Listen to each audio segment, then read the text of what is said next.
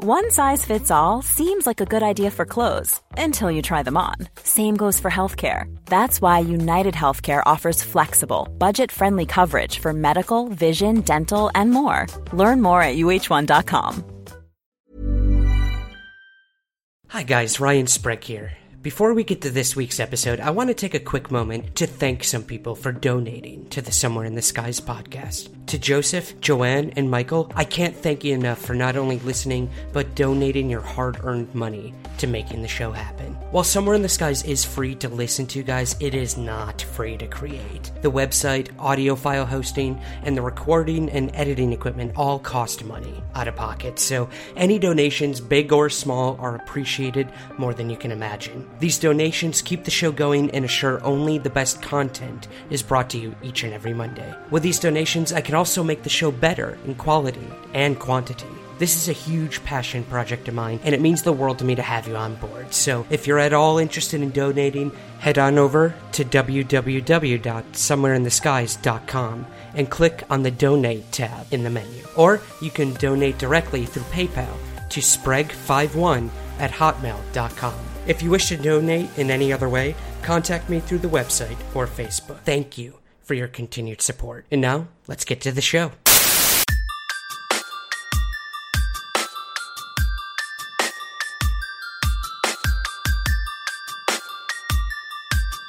This is Somewhere in the Skies with Ryan Sprague.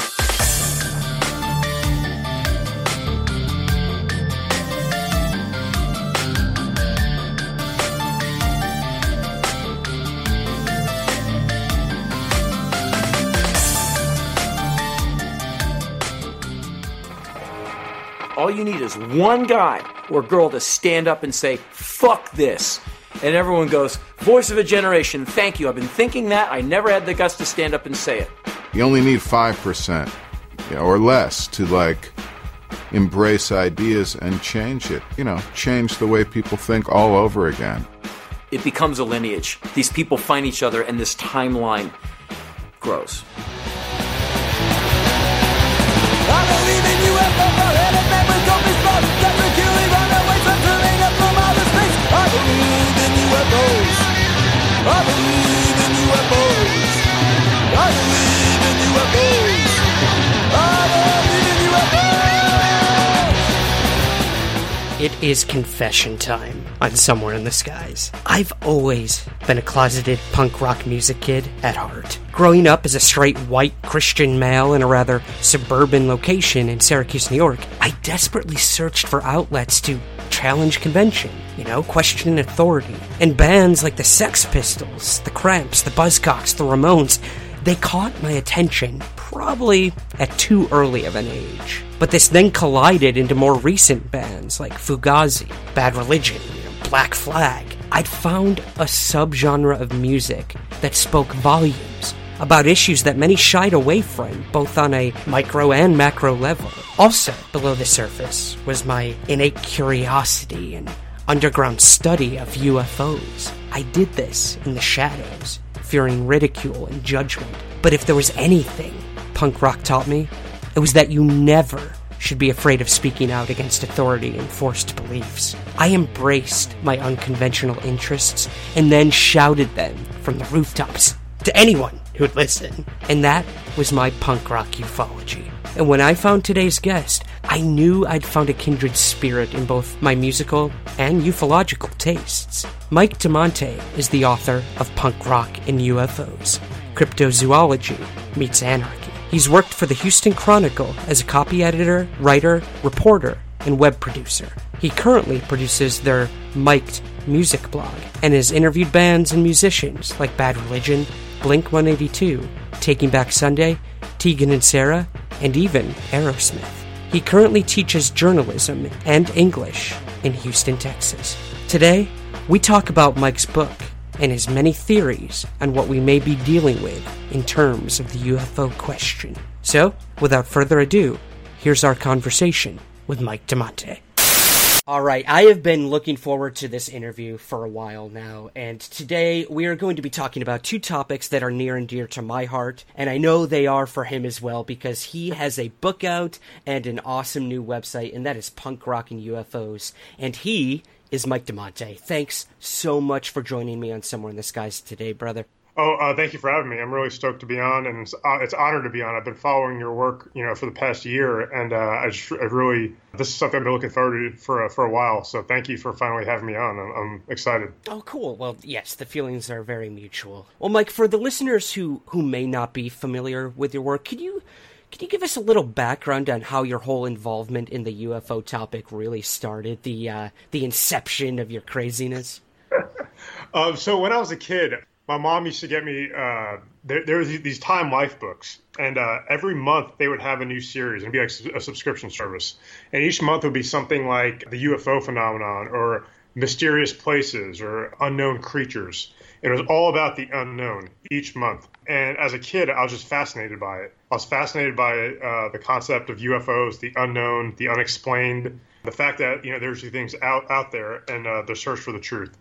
And then I was always interested in that. Fast forward to, my college years when I was involved in journalism. Journalism, you seek the truth. And, I worked in the journalism industry I worked for a major newspaper for 7 years as a writer, reporter, copy editor, web producer. I pretty much did everything there for a while. So I have a deep background in journalism. So those two things kind of went hand in hand. But my foray into actually, being slowly putting, getting my toe in the door within the industry, that only happened about a year ago. I've always been into this stuff, always.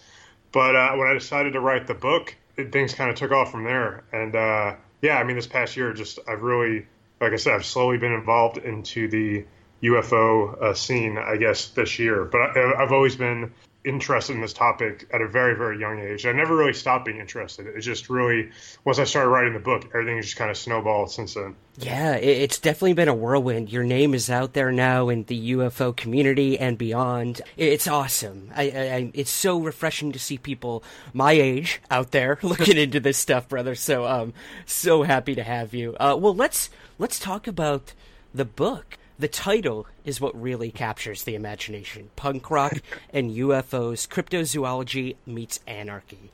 All right, you got to tell us a bit about why these two topics mean so much to you, and what do they have in common? That's a great question. That's a question I get all the time. And it's funny because, when I came up with the title, it just kind of had this immediate kind of something catchy about it. There's just something that kind of worked. Even though on the surface you may think, wait, how does this work? But for some reason, the title has been a really big selling point for the book and for interest in it. And I always tell people when I'm talking about punk rock and UFOs, when I say punk rock, I'm not necessarily talking about punk rock music. I'm talking about the mindset between punk rock, the rebellious nature. Mm-hmm. And I always tell people, there's a lot of things discussed in the book that talks about our rebellious nature as humans, right? What we choose to rebel against. The process of belief. What beliefs do we rebel against? Which ones do we accept? So that's kind of where the punk rock aspects comes in as well. Also, cryptozoology, it's an underdog science. And anyone who grew up listening to punk rock music or the punk rock scene, you always had the underdog mentality. So I always thought, cryptozoology as an underdog science kind of went hand in hand to the theme. So when everyone always asks me what my book is about, the short answer I give them, it's about cryptozoology as an underdog science. That's awesome. I can't think of a better way to put it. We all always root for the underdog, and anyone who grew up listening to punk music, I was definitely one of those suburban kids who tried desperately, to stand out. You do feel that often, and you feel that often in the UFO field and cryptozoological field as well. So I think a lot of people can relate to that, Mike. I'm so glad you went with that. Well, one of the first things that stood out about the book was the cover art. You've got this funky-looking UFO shooting a beam that breaks through a roof of a floating house, and it's sucking up like a shit ton of people. It's super eye-catching. You got to tell us about this. Who did this, and what was the impetus behind it? All right, so the artwork is by Alex Satina. He is a tattoo artist in Houston, where I reside. He's been a friend of mine for years, and I've seen his tattoo artwork before, and it just made sense to me. I was like, look, he has really cool, because he's into this stuff too. So if you look at some of the other artwork in the book, like on the back cover, there's a skull, the UFO skull, and inside the skull there's this really cool design of a UFO at a campsite. And I just thought his artwork was so rad, really creative. And you could tell, there's another in the book. There's a hand shaking hands with almost like a reptilian. And in the background, there's a pyramid with like UFO over it. Like, he has really cool concepts. So I thought tattoo art would be perfect to go with the concept of the book, to go with the aesthetic of the book and everything. So I met him up one night and I pitched him. I'm like, hey, can I use your art in the book? And he was down. I didn't have to commission anything.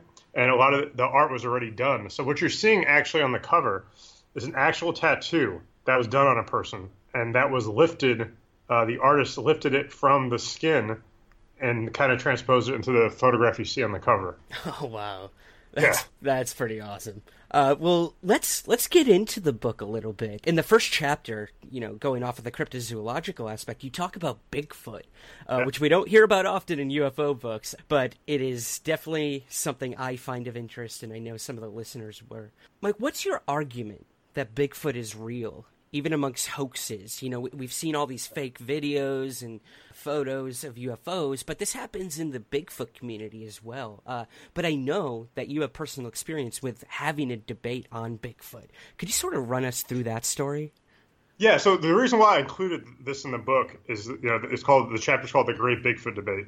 And it's just kind of an example of kind of how, cryptozoology is sometimes looked down upon. And when I was working at the Eastern Chronicle at the time, this is when I was web producing. This is probably my last year there. And Eric Berger is his name. He was the science and weather writer. And I always really liked him. I really didn't deal with him much, but I always respected him because he was a really good journalist. He was really good at his job. And I think one day he tweeted something about how 1 in 3 Americans believe in Bigfoot or something. And then he kind of made like some snide joke. So we started going back and forth on Twitter. And one of the bosses, one of the higher ups, caught wind to that, and I was like, "Oh crap, I'm in trouble." If we're going at it with this guy, who's higher up in the food chain than me. But actually, what they wanted to do is they wanted to actually have us debate on it was, I think, Google Hangout, which was relatively new at the time, and we should have just taped it and put it on YouTube, because basically the whole thing was just kind of, it would cut in and out, and the whole production aspect of it was just kind of a mess. But the actual debate itself was pretty fun. There were some things he was uncomfortable with me bringing up ahead of time, like religion, because he didn't want to offend readership. But my main argument was we're constantly discovering new species all the time. I think a year prior to when we had this debate, they discovered the largest cave in the world in Brazil, which has been hiding there this whole time. So if there's something that large that could be undiscovered, and there's new species being discovered all the time, why not Bigfoot? In spite of all the hoaxes, if you go back to, these stories, very much like UFOs. These stories have been going back for, these sightings is going back for centuries. Is it folklore, or is it Americana? Is it truth? Either way, these stories have been passed on for generations and generations, and people have been seeing Bigfoot, just like they've been seeing UFOs for generations and generations as well. So that's my argument for the existence of a Bigfoot. Very interesting, and I know someone like Jacques Vallée would definitely agree with you there. One of the preeminent people in our field, definitely a hero, and also still coming up with new ideas as culture progresses and as the phenomenon seems to as well. So that's great. You have a chapter in the book, Mike, titled UFO Army, which is an awesome title, by the way. You bring up, I'm no geologist, I'm no scientist, chemist, whatever this happens to be, but bdellium. Could you tell us a little bit about this and what it has to do with the alien question? Well, when I was writing the book, I had my topics that I was going to tackle, and there's that chapter just kind of stands out because it's kind of random. Mm-hmm. But I do think, I was really fascinated with the idea that, there's a lot of theories that aliens they've been visiting our planet for our Earth's natural resources. And for some reason, palladium really stood out to me, just because, basically what it is it's a water-soluble gum, and it's kind of found in medicines commonly found in Africa. It's also referenced in the Bible, too, which is really interesting to me, as a precious stone or crystal. Now, that kind of sparked a little interest in me, precious stone or crystal. We talk about the crystal skulls that are found, and many people have described some UFOs as looking crystal-like. And, crystal skulls were also considered a symbol of regeneration to the Aztecs. So to me, that was absolutely fascinating. So I think the really interesting thing about this stuff when you're interested in it is trying to piece stuff together, whether it fits or not. Is just kind of the journey, the adventure to try to piece stuff together, seeing what fits and what works and what's not. And a lot of it's just theory, right? But it's absolutely fascinating how we can tie so much stuff into theories about our existence, our beginnings, and UFOs and visitations. Absolutely. And I mean, the whole idea of theory is something I found prevalent in every chapter of your book. You're not just recounting old cases. You're not giving someone else's, statement on what it was. You're theorizing new possibilities for what these UFOs could be. And I think that's what really stuck out in the book for me and made me really think. I mean, there's some things we'll talk about in a moment that kind of blew my mind in your book. But I want to trace back to your career as a journalist. But you bring up an amazing quote in chapter 4 of your book, and this has stuck with me. I've kind of stolen it from you, so I apologize. And this was from a Dead Kennedys member. Can you tell us what this quote is and how it relates to UFOs? Well, it's "Don't hate the media, become the media," and that was by Joe Biafra from the Dead Kennedys. And at the time when I was in college, I remember, I was heavily into journalism classes. I was also working at the Eastern Chronicle while in college. I was writing all the time. I was, very into the early mindset of punk rock, the rebellious nature of it. But it was more of a rebellion. I kind of mentioned this in the book too. Even as a young kid, I was very rebellious. Not in the sense where I misbehaved, but I was always rebellious in the way I thought. Right. I rebelled against, different thought systems and beliefs rather, behaviorally. So when I was in college and, listening to all these bands and stuff, that quote really, stuck with me because a lot of people aren't media literate. I just remember, I had this one professor, he was super woke, like back then. I remember he even kind of gave me crap for working at the Chronicle, like I was a sellout. And I'm like, dude, I'm in college. Like, this is a big deal to me to have this job while in college. Like, does this make me less progressive to you that I'm working for the quote unquote mainstream media? Like, come on. But I was kind of, that kind of stuck out. But no, I mean, that quote's true. There's a lot of myths about the media and how it works. And a lot of people aren't media literate. And I wanted to kind of talk about in the book specifically how stories in general, not just UFO stories in general, how they're placed and how they're covered. A lot of people always look at broadcast media. And broadcast media, it's a ratings-driven industry. So that's why you kind of see, in CNN, pretty much the same story being played up all day, right? Or the story of the day is getting all the attention. And with UFO stories, they're good for, a day. You really don't see much follow-ups, which has always been my kind of beef with how UFOs are covered in the mainstream media. You get the initial story, you get the photo, the eyewitness testimony, the video, and then nothing after that. Which has always been frustrating. But lately, I feel like we've been seeing a lot more stories in mainstream media. I would say the past year or so. Ever since I wrote the book, I feel like, my book has nothing to do with that, but I feel like... Don't cut yourself short. No, it almost proves my argument wrong in a way that, that these, we're seeing more of these stories now. But, once again, it's how they're covered. If you live in... for example, you live in Queens, right? If, there's a UFO sighting in Queens, is that going to be the top story of the day on the news? No, it'll probably get about 3 minutes on your local television coverage, but it's not going to be the top story of the day, even though, in my opinion, something like that should be considered one of the top stories of the day. Good point. Yeah, and like you said, there'll be no follow-up. What was that UFO? You never hear about it.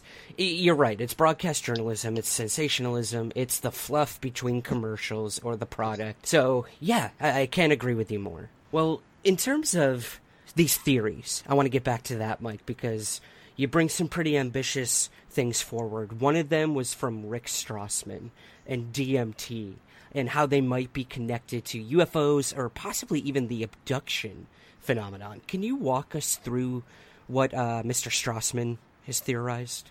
Well, I'll just go through kind of that general idea. So basically, not everyone, but most people who have either a near-death experience have the same type of experience, same type of phenomenon, whether it's they see a light, they hear a voice. Some of them actually even hear or see aliens. They describe it as an alien or an angelic experience. And DMT is actually a synthetic drug where you can actually recreate that experience, which would be crazy to try. But I wouldn't do it. But to me, that was really fascinating because, if you listen to what these people who have these near-death experiences, what they some of the things that they go through is very similar to what people who've been abducted describe too. So I thought that was really fascinating. The fact that, they hear voices. A lot of times, they have the sense that these voices are someone from their past, someone that they've known. They see a light. There's this feeling of almost, not being, in full control. And, these are all very, similarities to many abduction cases as well. It almost seems like you're in the same suspended type of reality, Yeah. Well, in terms of reality, you also bring up the work of Dr. Robert Lanza, and this has to do with consciousness. And this is something that I've been looking at a lot lately. Some other UFO researchers have looking at, other than the nuts and bolts ufology that we're all used to. Could you explain this theory that Mr. Lanza's brought forward in terms of consciousness in UFOs? Yeah, well, the UFO part, I tied the UFO part into that just because I have this crazy theory. But Robert Lanza, he basically says that our souls have consciousness. So basically it's, our souls in the biblical sense, not in the biblical sense, but basically our souls are an energy force or a life force that holds our consciousness in them. So when we die, our memories go with us. Our souls, all our consciousness and our memories and everything doesn't die. That lives on. Our physical body dies. So that's kind of what he said. So from there, I was thinking, and I came up with this theory, what if our souls and our consciousness, what if when we die, that is how we can get to heaven? And by heaven, I don't mean in the biblical sense, but what if heaven is a place that we cannot, in our current life form, we cannot visit, whether it's another part of the universe or another dimension, but what if that's how we go there, right? Our cognition, our memories, what if that's what goes, to heaven? And that's kind of my theory. And that kind of ties back into another strange theory I have about UFOs in general, because a lot of people talk about abductions and they always consider it as an angelic experience. And I just threw this out there. It's not something I fully believe, but, what if, because, UFOs have been, they've been almost like they've been watching over us, right? So what if in some weird way they're kind of like guardian angels, or when I say the word angels, everyone always going to think in the biblical sense, but what if they were something kind of like that, or what if that's what happens to our life form, eventually once we get to, these other universes with our consciousness, maybe. I mean, I know this all sounds crazy, but it's just something that I think is kind of fascinating. Like, the book is very theory driven, and that just kind of happened through my research. The more I read up on certain stuff, I just started hypothesizing my own theories about it, just by tying together some things I previously read. And I think that's kind of the fascinating part of being interested in this stuff. You're taking puzzle pieces and you're putting it together and you're coming up with these theories, and some of them are absolutely impossible to test. Mm-hmm. Like this one. There's absolutely no way we could test this, but I still thought it was something I really wanted to include in the book because I thought it was a very interesting take I had on it. Whether I truly believe it or not, I don't think that's the question. I think it's just kind of interesting to throw out there that what if. Absolutely. And I mean, another one of those theories that you bring up in the book is that of wormholes. And we do hear about a lot of this in terms of some of the more mainstream scientists looking at how UFOs could travel here, such vast distances. And one of the things you brought up was, this is pretty cool because I'm actually working on a presentation right now about the Bermuda Triangle and triangles throughout the world and these vortices and these possible time warps, and wormholes is one of those. And you, I know for a fact, have been to the Bermuda Triangle, and you also brought up the case about Bruce Gernon Jr. And this was fascinating. This was a man who actually went through the triangle and survived. Could you tell us a little about this? So I remember that was one of the first things as a kid I read. It was a whole book, I think, on mysterious places, and it talked about the Bermuda Triangle in his case specifically. And I remember it had really cool artwork to go with it. So as a kid, I was just really fascinated and drawn to it. And so basically, he was one of the only people to go through it. And what's really fascinating is how he was able to make all this time. Because I think when he got out of the wormhole, he was in Miami Beach. Yeah. Somewhere by Florida, and the time that passed, there'd be no possible way to make it from the Bermuda Triangle to the Miami Beach location in something like 3 minutes. Mm-hmm. So that defies, all logic and science. which is really fascinating. What he saw when he went through, just the kind of like how he described what it looked like with the lines, and I think he even he even saw a cylinder shaped object, which everyone who follows UFOs know that one of the most common UFOs is a cylinder shaped one. So yeah, I definitely believe that these wormholes, there's specific spots on Earth that could be a key to traveling to these other galaxies and dimensions and these universes that we aren't technologically or maybe even spiritually advanced yet to go to. I think our approach when it comes to the technology and from alien ships, I think we're doing it wrong. I think we have to throw away everything we know conventionally about flight and space travel. Just from what I've known from my research about reverse engineered and UFOs and what people believe about that. A lot of people believe they run on something called free energy, which is an idea and a concept that the Nazis tried to, when they were trying to reverse engineer UFOs of their own. That was something that they were trying to find as well. So I think when it comes to space travel, and I just think we're still light years behind to even get there at this point. But back to wormholes and the idea of traveling through different universes in the Bermuda Triangle. I think the Bermuda Triangle is definitely one of those anomalies. When I was a kid, we took a family cruise to Bermuda, and I remember you pass through, you go around the triangle, obviously, but they make it known on the boat that hey, this is the time we're going to be passing through it. They warn a fog, and I remember I went out there because I was crazy, I guess, and I wanted to see it. Of course, yeah. And I was probably the only one on the deck. And I just remember standing there, and I just remember it was just fog. You couldn't see a thing. And it was this really eerie feeling.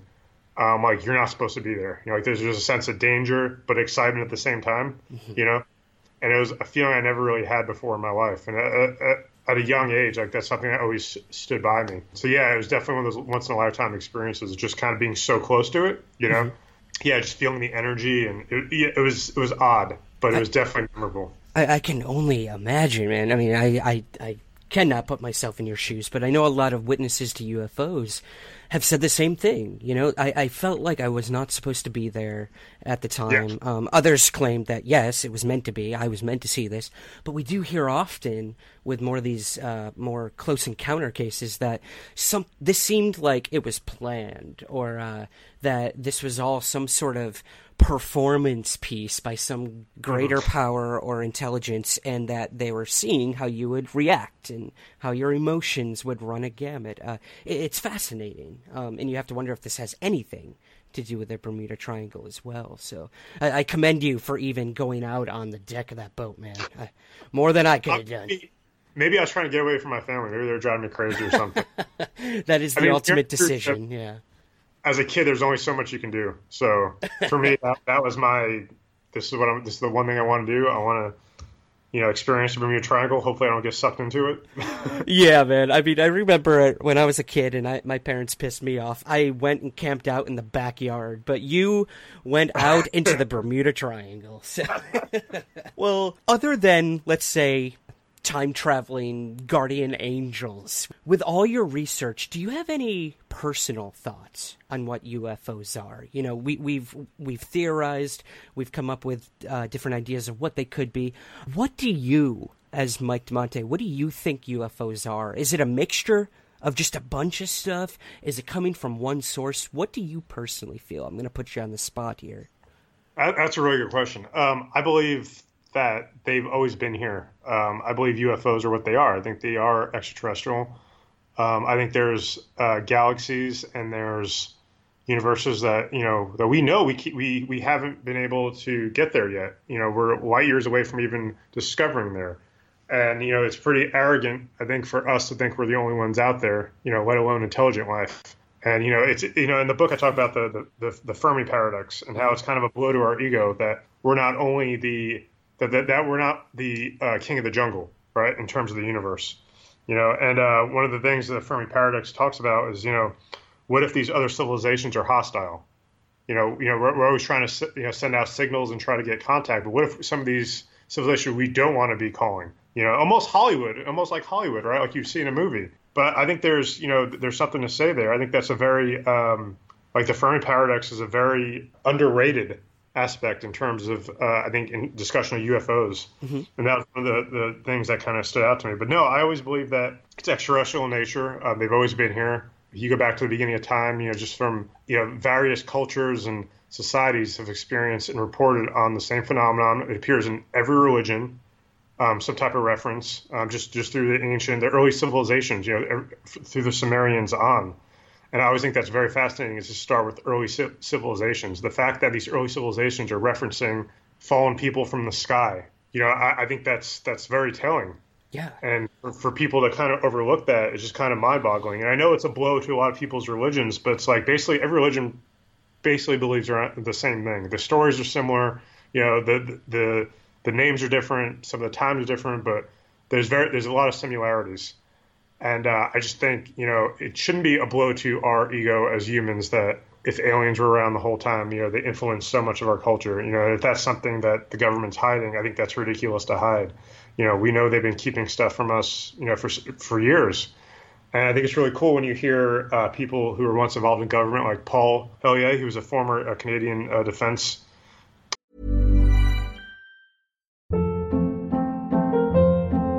Hold up. What was that? Boring. No flavor. That was as bad as those leftovers you ate all week. Keke Palmer here. And it's time to say hello to something fresh and guilt-free. Hello Fresh. Jazz up dinner with pecan-crusted chicken or garlic butter shrimp scampi. Now that's music to my mouth. Hello Fresh. Let's get this dinner party started. Discover all the delicious possibilities at HelloFresh.com.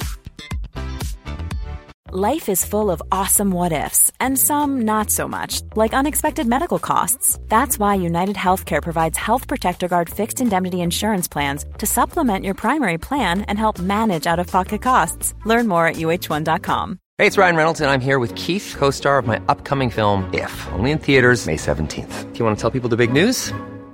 All right, I'll do it. Sign up now and you'll get unlimited for $15 a month and 6 months of Paramount Plus Essential Plan on us. MintMobile.com/switch. Upfront payment of $45 equivalent to $15 per month. Unlimited over 40 gigabytes per month. Face lower speeds. Videos at 480p. Active Mint customers by 531.24 get 6 months of Paramount Plus Essential Plan. Auto renews after 6 months. Offer ends May 31st, 2024. Separate Paramount Plus registration required. Terms and conditions apply if rated PG.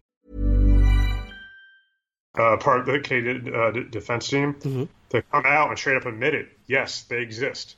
Yes, governments know. Yes, government's been in contact.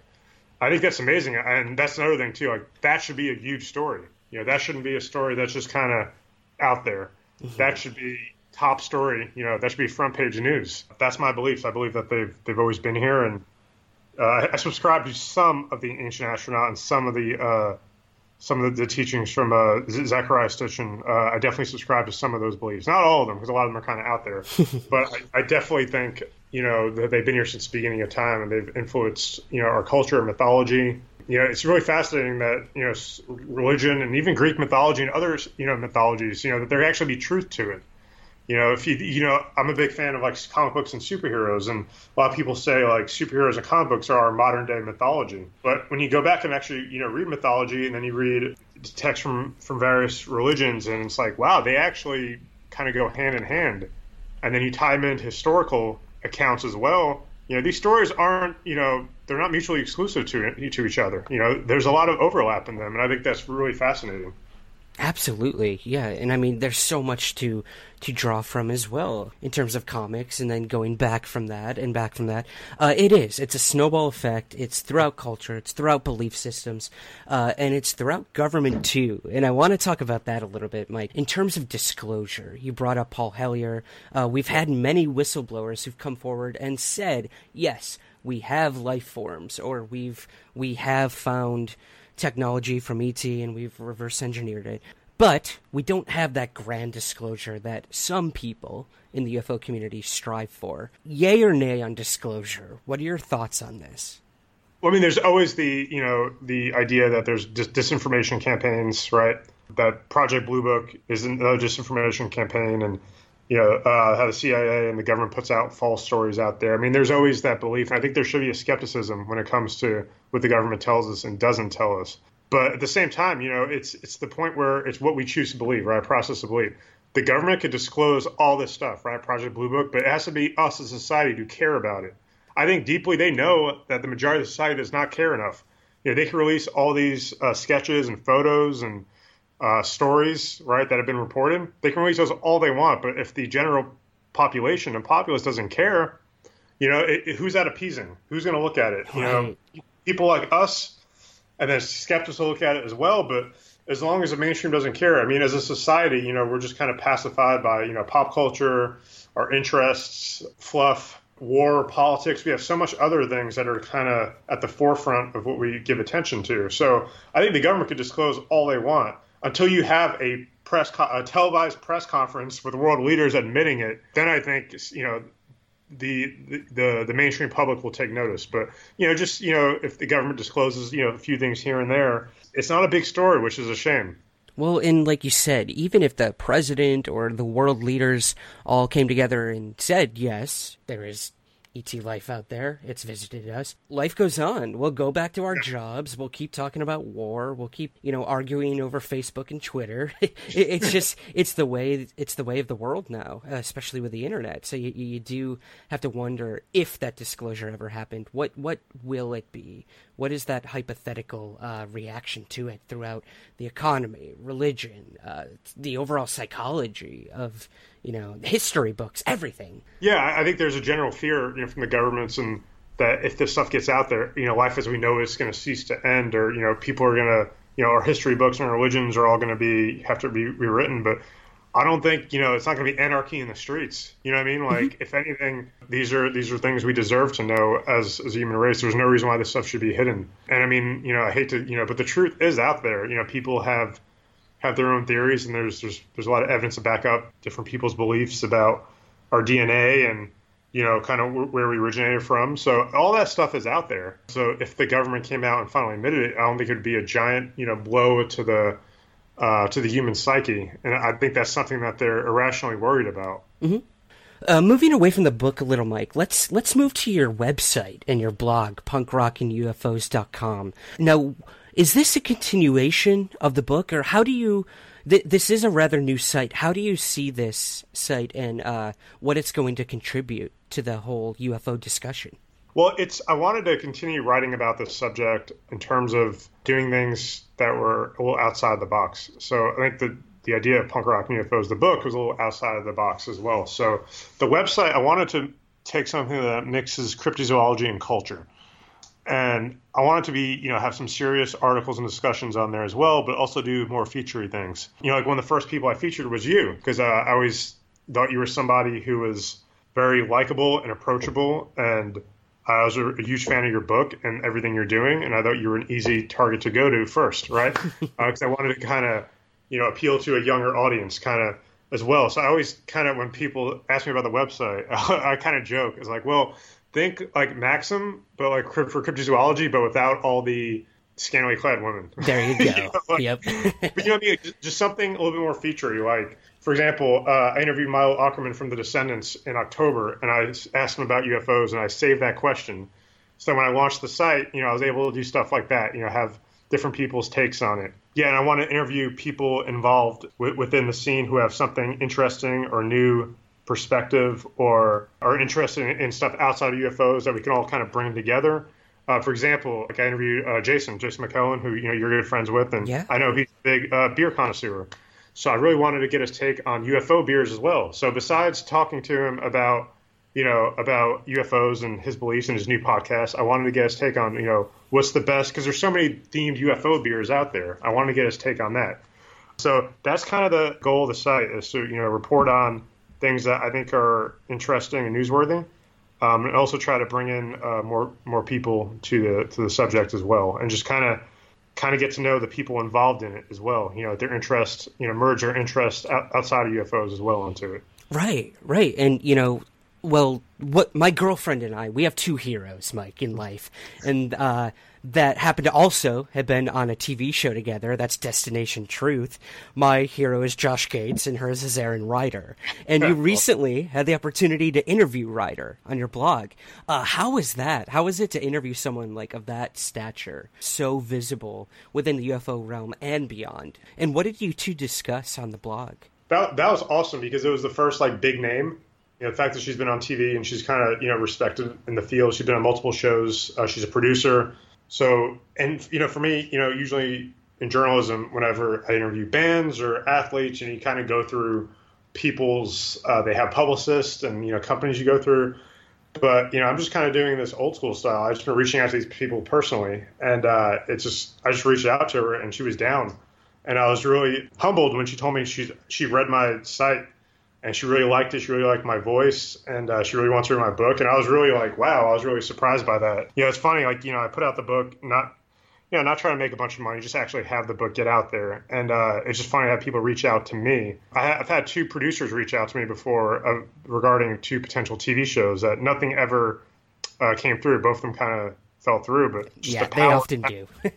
Yeah, just the power of having, a book out there and the interest. So getting somebody, Aaron Ryder, on board really early. I mean, that was one of the first big stories. Yeah. Which was awesome. And I just, we talked about multiple things. Like one of them, Outside UFOs, she recently attended Coachella, and she actually pretty much wrote like a mini review of her experience there. Because we did the interview via email because she was super busy. And, she wrote me novels. Like, she gave me so much good stuff to work with.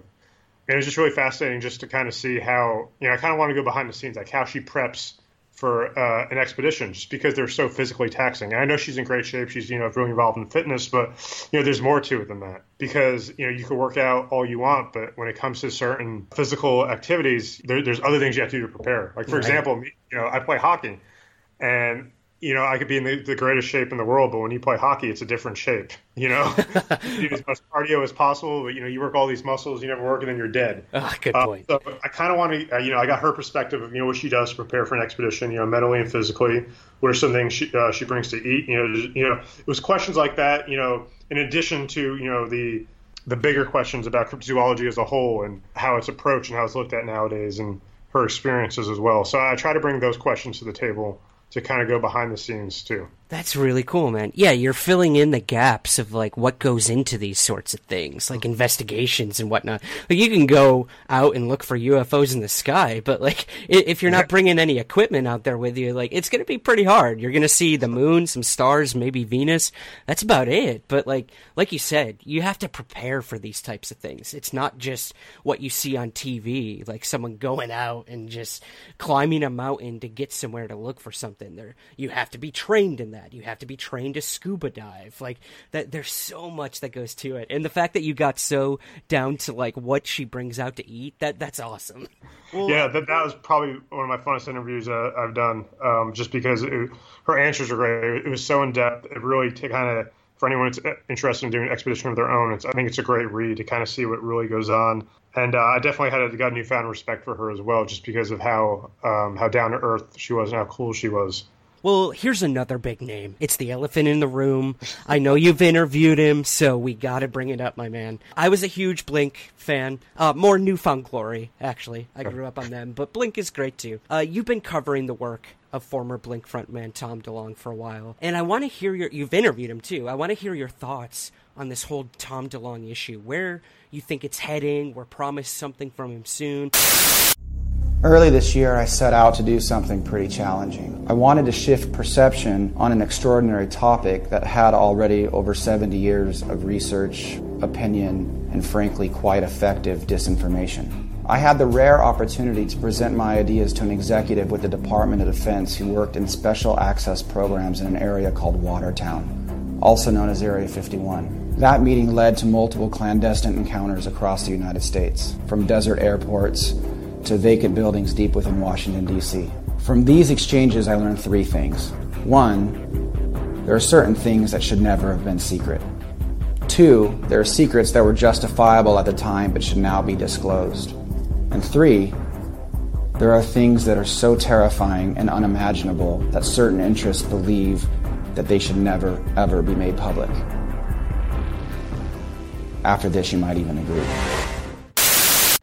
Well, I've interviewed him multiple times. I met him before. I've interviewed him. I'm kicking myself this. I never asked him about this topic. It was always music related because at the time it was when Blink was doing their reunion tour. Blink had a new album out. Another time was backstage at an Angels and Airwaves show. So, and at the time he wasn't active. I mean, he was always into this stuff, but he wasn't, writing any books on it. So those questions never came up, which I'm really kicking myself for, because I tried to get quotes from him last year and it was really hard. He's a hard guy to get in touch with nowadays, just because the people who are handling him, they handle him. They're very selective nowadays. It goes beyond being in a band anymore. I think there's more to it now.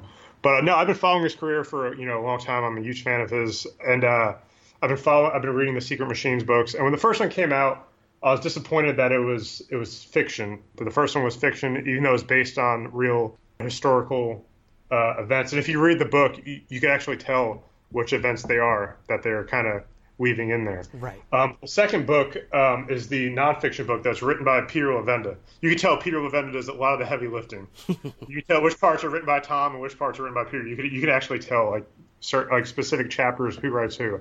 And the first book, Gods, it's a really good.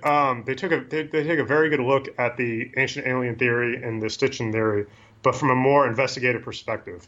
I'm not saying they're skeptical about it. I think they take like I said, it's more of an investigative journalist approach to it, and it's a very fresh look at it. As far as anything, because Tom's promised a lot. He's gone on radio stations, radio shows like Coast to Coast, and he's promised a lot of things. And he's met with high level officials. He says, and we haven't really seen any of that come out in any of the books yet. There's one thing that sticks out in the book Gods is the only thing that really sticks out in terms of what Tom has learned from talking to these officials. Is one of the things they said to him is go back to Greek mythology and dig deeper. That was told to him by a government official. And I think that's very fascinating because a lot of people have seen writings on UFOs that have been written in almost look like, the Greek alphabet. Mm-hmm. So I think that was really that stood out for me in the book.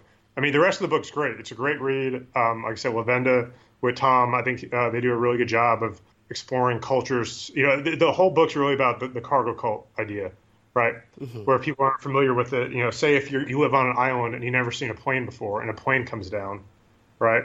You don't know what a plane is, so you're gonna associate that with it's a flying giant bird, it's a lizard, it's an angel. You're gonna whatever religion and culture you're gonna associate that with. So the book does a really good job of kind of digging into that kind of cargo cult theory as well. But no, as far as Tom has his big announcement coming up soon. Who knows what it's gonna be about? It's been being delayed.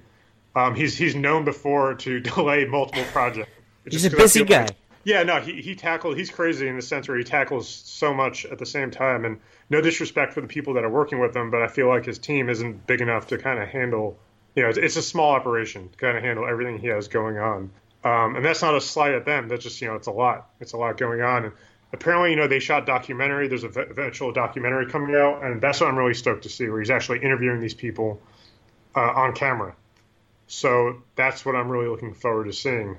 I defended Tom a lot just because a lot of people are trying to call him like a profiteer, saying he's trying to profit off ufology, and I don't believe that for a second. I mean, he doesn't make much money off. People are like, oh well, he's trying to sell T-shirts, and I'm like, first of all, if you know how books and T-shirt royalties work, you don't make much money off them. No.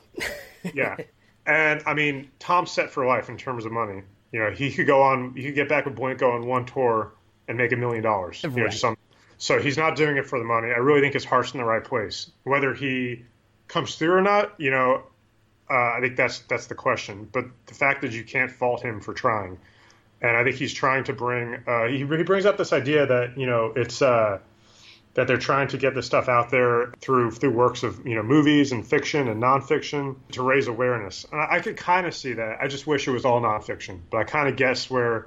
But if you think about it just through time in Hollywood, so much, there's been UFO movies for years that Hollywood has done, and in a way that's kind of spread awareness as well, whether it's, even though these are fiction pieces, so I kind of get it, the whole, we're doing this to spread awareness. I get that. I'm sure looking forward to the next two Secret Machines books, the nonfiction ones. Those are the ones I'm looking for. Correct. Yeah. Forward. Same here, and the documentary, and we know, he's teased photos that, and we know from the WikiLeaks as well that he did interview Podesta on this, so that'll be really interesting. So I think he definitely has credibility that people don't give him. I think people are like, oh well, he should have won UFO Researcher of the Year. I'm like, look, that's arbitrary. That's just an award. At the same, he should be. I think if anything, people should be happy that, he's using his celebrity and his resources, his financial resources, to try to get some truth out there. Like I said, whether he comes through or not, but I think, you can't blame him for trying. Exactly. I think we're lucky to have someone of his prominence looking into the topic, and it's clear from when he does interviews or when he talks about it that he has done more than enough homework to earn those individuals who have disclosed some possible truths to him. Now, the whole idea that he might be some sort of, patsy, in terms of that, we've yet to see. I hope that's not the case, but he is more deserving than most to do this sort of project. So I agree with you. The dude doesn't need the money. There's no reason for him to profit from any of this. And if anything, as we both know, this can be a big slash on your reputation, this whole topic. So, and we've seen it already in mainstream media, how they cover Tom DeLonge and UFOs, calling him a nut and this and that, but it's clear he doesn't give a shit. He loves this topic, he finds it fascinating, and he's going to do what he can to get to the highest levels that he can as well. I mean, the simple fact that he walked away from, one of the largest bands in the world to do this should speak volumes about his, he's in, he's in this, this is, it should just, like I said, it should speak volumes about his integrity in terms of the subject, to walk away from Blink and all the money and all the, accolades that go with being in a band that big. Agreed, my man. All right, well, we'll leave it at that. I know it's a hot issue. We'll see what he brings forward. But in terms of ufology, that word, which is not a real word, we have to make that clear to everyone.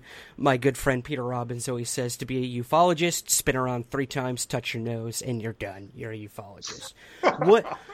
What do you think, brother? What is ufology? Is it a thing, or what should it be? I'm putting you on the spot again. Oh, that's a tough one. I think that's kind of something where I always like to say cryptozoology. Mm-hmm. I don't use the word ufology often, just because it never really resonated with me, like cryptozoology does. Cryptozoology to me is a little bit more science-based. There's actually people with cryptozoology degrees, and but I think the fact that the thing I like about the idea of a ufologist is kind of anyone can do it. Which kind of goes back to punk rock, right? Anyone can play punk rock music. You don't have to be the best musician, and to be a ufologist, you don't have to be, the smartest guy in the room. You don't have to be a scientist. I think you just have to have an interest in this topic and a passion for it, and the power to, have the integrity just to stand up for your beliefs, and especially, with a topic like this, where it's not, widely mainstreamed and, it's not fully accepted. I can't think of a better way to sort of put it all together in terms of like what you're doing, man. That was a perfect wrap up. But before we wrap up, I wanted to talk a little bit about, you have a playlist in the back of your book of some songs that inspired you or had something to do with UFOs and aliens. Could you give us a few of those songs and what they sort of represent to you? Sure. Well, it's funny. So I included the playlist, and also in the back I included like a glossary of just kind of little terms for people who may not be familiar with cryptozoology or UFOs. And so when I was coming up with the book, I really thought it would be kind of a cool type of coffee table book you would get at Urban Outfitters. And that's what I kind of pitched to the publisher. Hey, let's get it at Urban Outfitters. Like, I think it'd be kind of like a cool type of, I think it would kind of work with that type of vibe. And I thought, that's why I included like the playlist, the glossary. And some of the songs in there, I mean, some of them are obvious. Blink-182, Aliens Exist.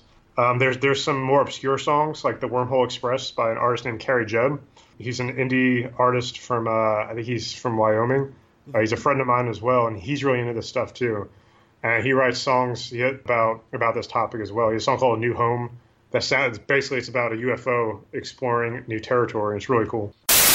The lights came on to an alien dawn. We rose slowly. Our bodies preserved for a foreign world we're descending upon. We emerged from our pod as carbon gods, but we're just travelers. And the smile on your face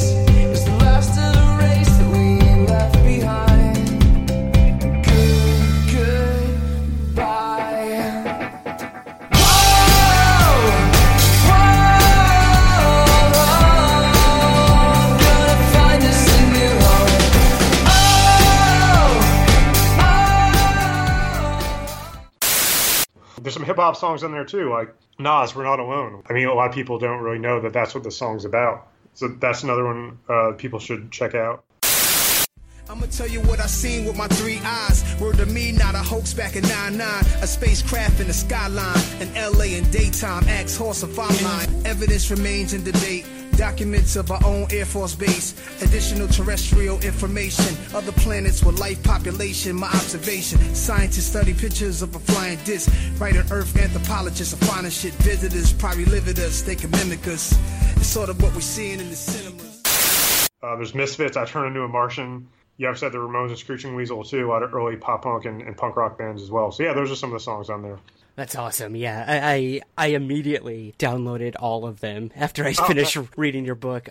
It's great. It's great to know that there's so many musicians out there who've either had UFO sightings and that inspired their work, or vice versa. We know people like Rihanna, even, as a child, went out and skywatched every night looking for UFOs. So it really runs the gamut in terms of music and this topic. And I think it's a lovely relationship, and we're only going to get more of it as the possibility of alien life becomes more of a reality, I think. Well, Mike, where can we find the book? The website? Give it all to us, man, because I'm eating this stuff up. I look forward to everything you're cranking out, and I know the listeners will too. So where can we find you? Thank you. All right, so punkrockandufos.com. There's a link to order the book on the website. You can also get it on Amazon and BarnesandNoble.com as well. You get it on iTunes and Kindle. You can find me on Twitter at Mike Damante, MikeDamante. What's next for the website? I kind of want to do more of the same. Like, for example, the latest story I put out today was from a band they're called Roswell Kid, and the spelling is different, but I had to interview them, and the name does come from Roswell, New Mexico, because as a kid, one of the guys in the band was heavy into this stuff as well. So I kind of get his take on, Roswell and the new theory about it. And I just published that today. I'm going to interview more people in the field. I'm going to talk to Erica Lukes, I think, next week for a feature as well. Great. Because she's on that show, UFOs, The Lost Evidence, which I think is really, I can't believe I've been sleeping on the show. I think it's only been out for about a year, maybe? I think so, yeah. But yeah, what a great new show, yeah. Yeah, it's so good. And I kind of want to talk to her about that.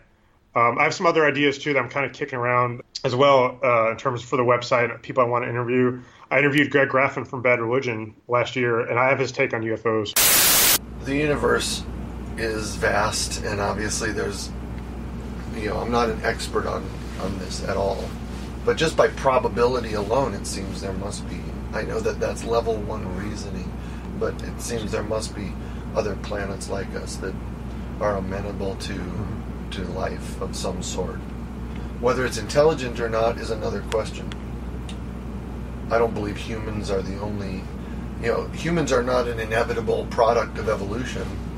So that means it's less on the probability scale that there are other human-like organisms out there. And he has a really interesting take on it. Eventually, I want to talk to Tom DeLonge again. That'd be great if I could eventually set that up someday. I have also, the gears are starting to kick in to write another Punk Rock and UFOs book. I kind of want to take the ideas I have in the first one and kind of expand on them, just because the first book is very theory-based, and I kind of want to have another book that kind of beefs up some of those arguments in terms of having a little more research behind it about how we process things in our minds and how we internalize things. So that the gears are kind of rolling in my head to, possibly write another Punk Rock and UFOs book. I have some other books that I've been kind of sleeping on that are almost finished. I have a fiction book about Bigfoot, which is almost done, but it's based on kind of, real cryptozoology and real sightings as well. It's kind of based around that.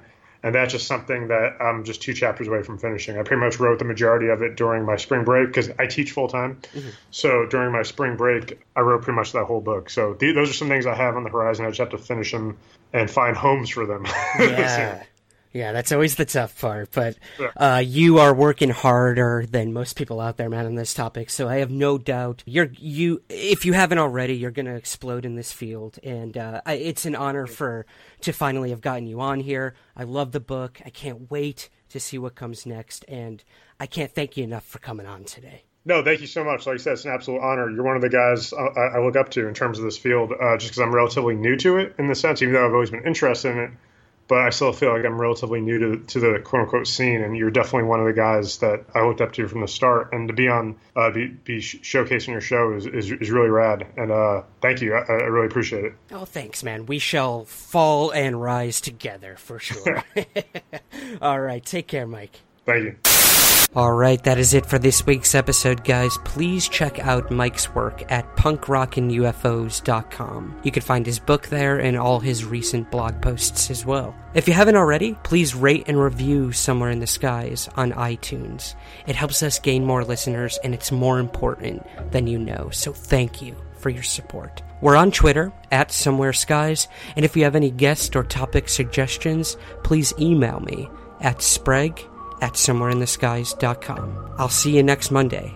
And remember, keep your feet on the ground, but never stop searching somewhere in the skies.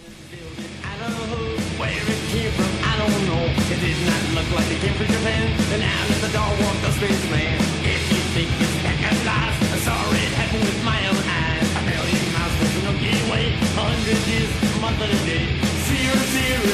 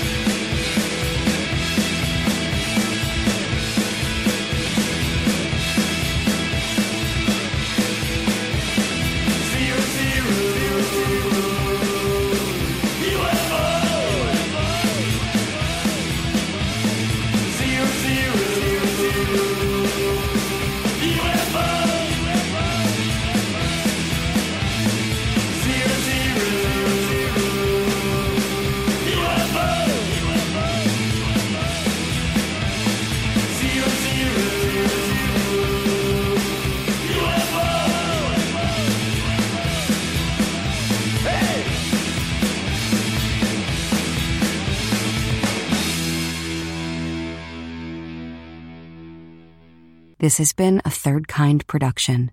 To learn more, visit thirdkindproductions.com.